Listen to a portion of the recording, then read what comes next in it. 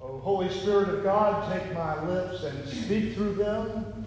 Take our minds and think through them. Take our hearts and set them on fire with love for Thee. Amen. Amen.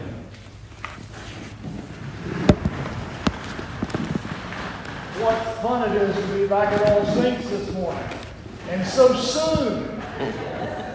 All of you who were here not too long ago for Sarah's ordination, remember that as an evening of great celebration and achievement. And so is today. Today we have a very large confirmation class. Folks being received into the Anglican Communion, the Episcopal Church, and some others reaffirming their baptismal vows. And so this too is a morning of celebration and of achievement. And I'll just look forward to coming anytime you all have one of these, and just about any other time. Donovan said to me as he greeted me this morning at my car, he said, "You don't have too long a drive." And I said, "That's right, and it's always so much fun once I get here." So, this is back with you all today. There is in this morning's gospel reading a single verse that stands out to me, that shines in the sky like a bright morning star, a beacon, and that I want us to focus on because it's an important verse for every one of us this morning, especially, I would say, for those of you being confirmed, received, or reaffirming your baptismal vows. And it is this verse. Jesus said to him, to the scribe, "You are not far from the kingdom of God." You are not far from the kingdom of God. 2,000 years ago, the Jewish scribe overheard a debate taking place. Jesus was in the middle of it. And the scribe earnestly, sincerely, and without any guile, wanted to ask Jesus a question. Now, this isn't one of those times when one of the officials from the temple or a Pharisee comes up to Jesus trying to trick him or trap him. This time, the scribe really is earnest in the question he asks Jesus. He comes up and he says, "Which commandment of them all?" And there were, 600 and some odd commandments that Moses had handed down to people. Which one of all is the most important? And Jesus went to Deuteronomy 6:24, which we've heard read this morning, and said, "The first, the greatest is this, that you should love the Lord your God with all your heart and with all your mind and soul and with all of your strength. And the second is like unto it, that you should love your neighbor as yourself." But the first commandment is to love your God with everything you have and everything you are. Now, the scribe responded, again, praising Jesus, and it wasn't this wasn't a sarcastic or ironic statement that the scribe was making. The scribe gave Jesus an A and said, "You're right. Gold star on your forehead. That is the greatest commandment." And Jesus then responded with the verse that I want you to focus on this morning, which was, "You are not far from the kingdom of God." Now, what's Jesus saying when he says that to the scribe? On the one hand, he's saying literally, you are standing right next to the incarnate Son of God, right? You aren't far from him. You're standing right next to him. But Jesus isn't talking about physical proximity. He's talking about spiritual proximity. You, good scribe, good scholar of the law, good teacher of the law, you who have come and earnestly, honestly, sincerely, with feeling, ask me this question, because you are troubled in your heart, dear scribe. You are troubled in your heart about your relationship with God. You have asked me what the greatest commandment is. And I've told you, love God with everything you have and everything you are. And the fact that you recognize that, scribe, as the most important commandment means that you're not far from God, but you haven't yet been granted entrance to the kingdom of God. You see, the scribe is caught up in the law, in obedience to the law, in teaching the law, in adherence to the law, in making everything about his life legal in order to please God. Do you know anybody like that? Do you know anybody like that? Maybe you were raised, but maybe you married somebody like that. Maybe you have a parent or a grandparent that the law is so important that whether or not you are doing it and doing it right is determining their future.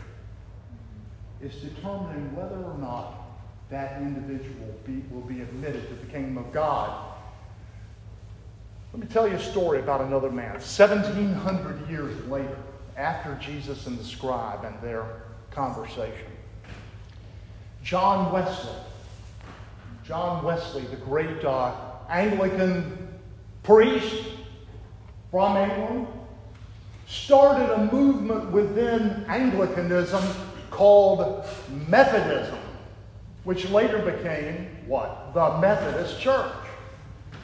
And Wesley devoted his life to ministry, to prayer, to teaching, to preaching, to declaring that the law was wonderful and that we needed to be obedient and that we needed to obey the commandments and we needed to do those things God would have us do in order to gain admittance to heaven.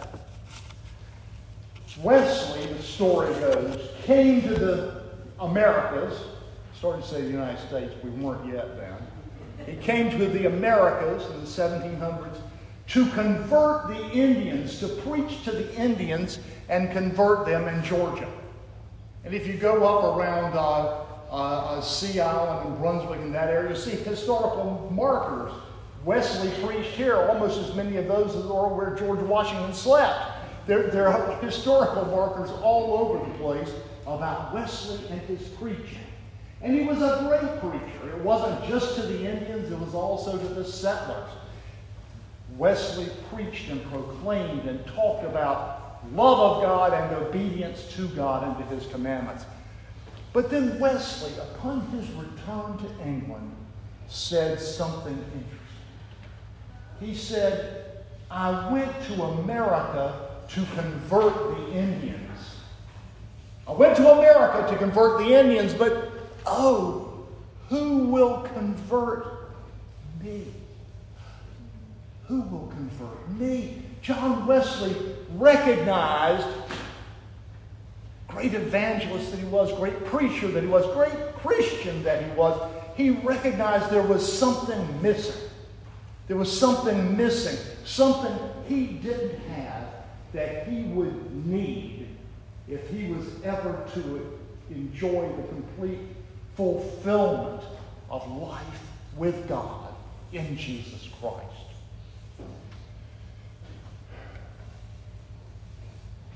It wasn't many months later that Wesley was looking through his Bible and his extensive daily Bible study, and he stumbled on the verse we're talking about this morning, Mark 12:34. And he saw there that Jesus had once upon a time said to a scribe, you are not far from the kingdom of God. And Wesley said, he's speaking to me. He's speaking to me. He's telling me I am not far from God. remember what John Wesley knew, and what you and I need to always remember is there are two main characters in the Bible. You know that, don't you?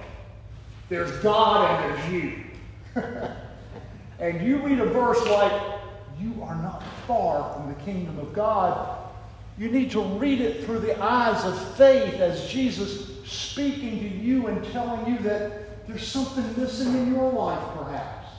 That the emptiness you feel at times, the anxiety, the concern about you and those you love and your eternal fate, that concern is a good thing. It's a good thing. It means that you are not far from the kingdom of God.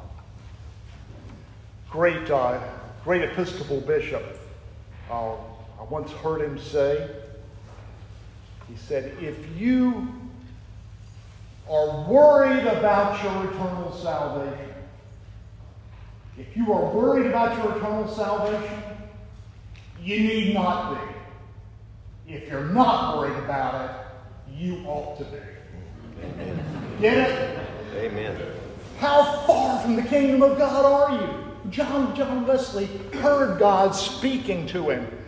And he went to a Bible study not many nights later. It was a Moravian Bible study. And the Moravians were devoutly Protestant, Bible-teaching, Jesus-loving people. And in the course of that Bible study, which was on the book of Romans, John Wesley would later remember it was about 8:45 in the evening. It was that important a moment in his life. While the teacher was describing the change that would occur in the heart of the believer through faith in Christ alone, through faith in Christ alone, and through no good works of our own, through no obedience to the law of our own, that at that moment, 8:45 in the evening in that Bible study, John Wesley felt his heart strangely warmed. Felt his heart strangely warm. He had heard Jesus saying to him, you are not far from the kingdom of God. He had heard the Bible teacher that night, the Moravian, saying, good works, obedience to the law, being the greatest preacher on earth, converting the Indians is not going to save you. Only your faith, love, and trust in Jesus Christ can do that. And then he felt his heart strangely warmed. Amen. Wesley had known something was missing. And maybe you and I know something is missing as well. Maybe just getting up on Sunday morning and getting to church isn't enough. Oh, it's important. You better be here. Maybe just being obedient to the commandments isn't enough. It's good. You better obey those commandments. I'm telling you, you're going to be judged before the judgment throne of God someday.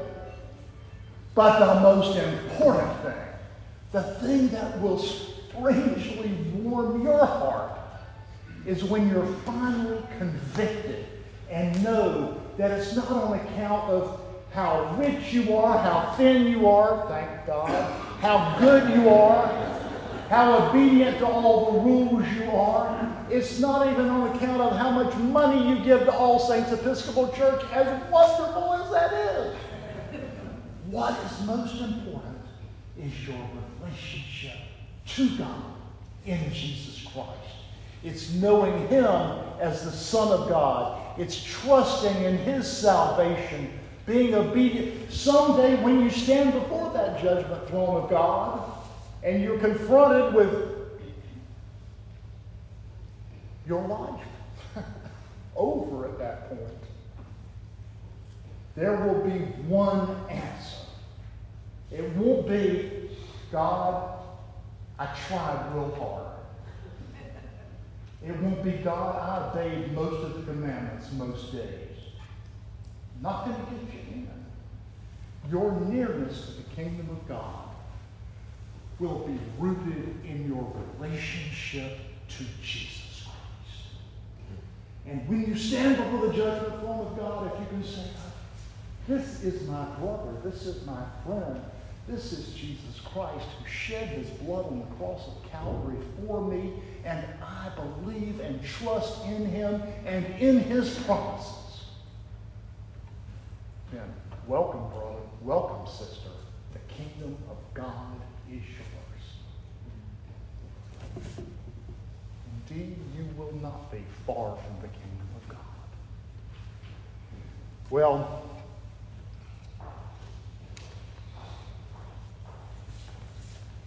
if the two most important characters in the Bible are God and you, then God, I hope, is speaking to you this morning. You may be very close to the kingdom of God. And that's good news. You may be very close to the kingdom of God, but haven't crossed over quite yet. Maybe you're one of those with some lingering doubts, wondering whether you really can go for this born-again thing, for this special relationship with Jesus thing, wondering whether you dare embarrass yourself in sophisticated company by talking about him as your Lord and Savior and your friend. If that's concerning you, you are very near the kingdom of God. Come on! Cross the line. Cross the line and enter. Say a prayer. Jesus, I love you. I accept you. I want you as the most important part of my life. And I will trust in you for eternity. Remember, when Jesus spoke to the scribe, he wasn't speaking to an infidel. He wasn't speaking to an atheist. He was talking to a godly man, to a scribe, to a man who spent his life teaching about the law of God. When God spoke to John Wesley, he was talking to one of the holiest, godliest men of all time. A man who dedicated his life to serving and preaching the gospel of Jesus Christ. And when God speaks to you this morning and invites you to fully accept the promise of the kingdom of God, he's not talking to a bad person. He's talking to a very good person. To a person whose heart has been softened, whose mind has been opened. Someone who takes God seriously and earnestly desires to enter that kingdom of God. Hear those words this morning. Hear those words spoken to you. Listen to them. Consider them. Pray on them. And dear brothers and sisters, especially you who are about to be confirmed this morning, when you pray on those words, ask yourself if somehow you feel the voice of Jesus speaking to you. See if meditating and praying on those words and reaching out for him to touch you, you might not feel your heart strangely warm as well. Amen. Amen.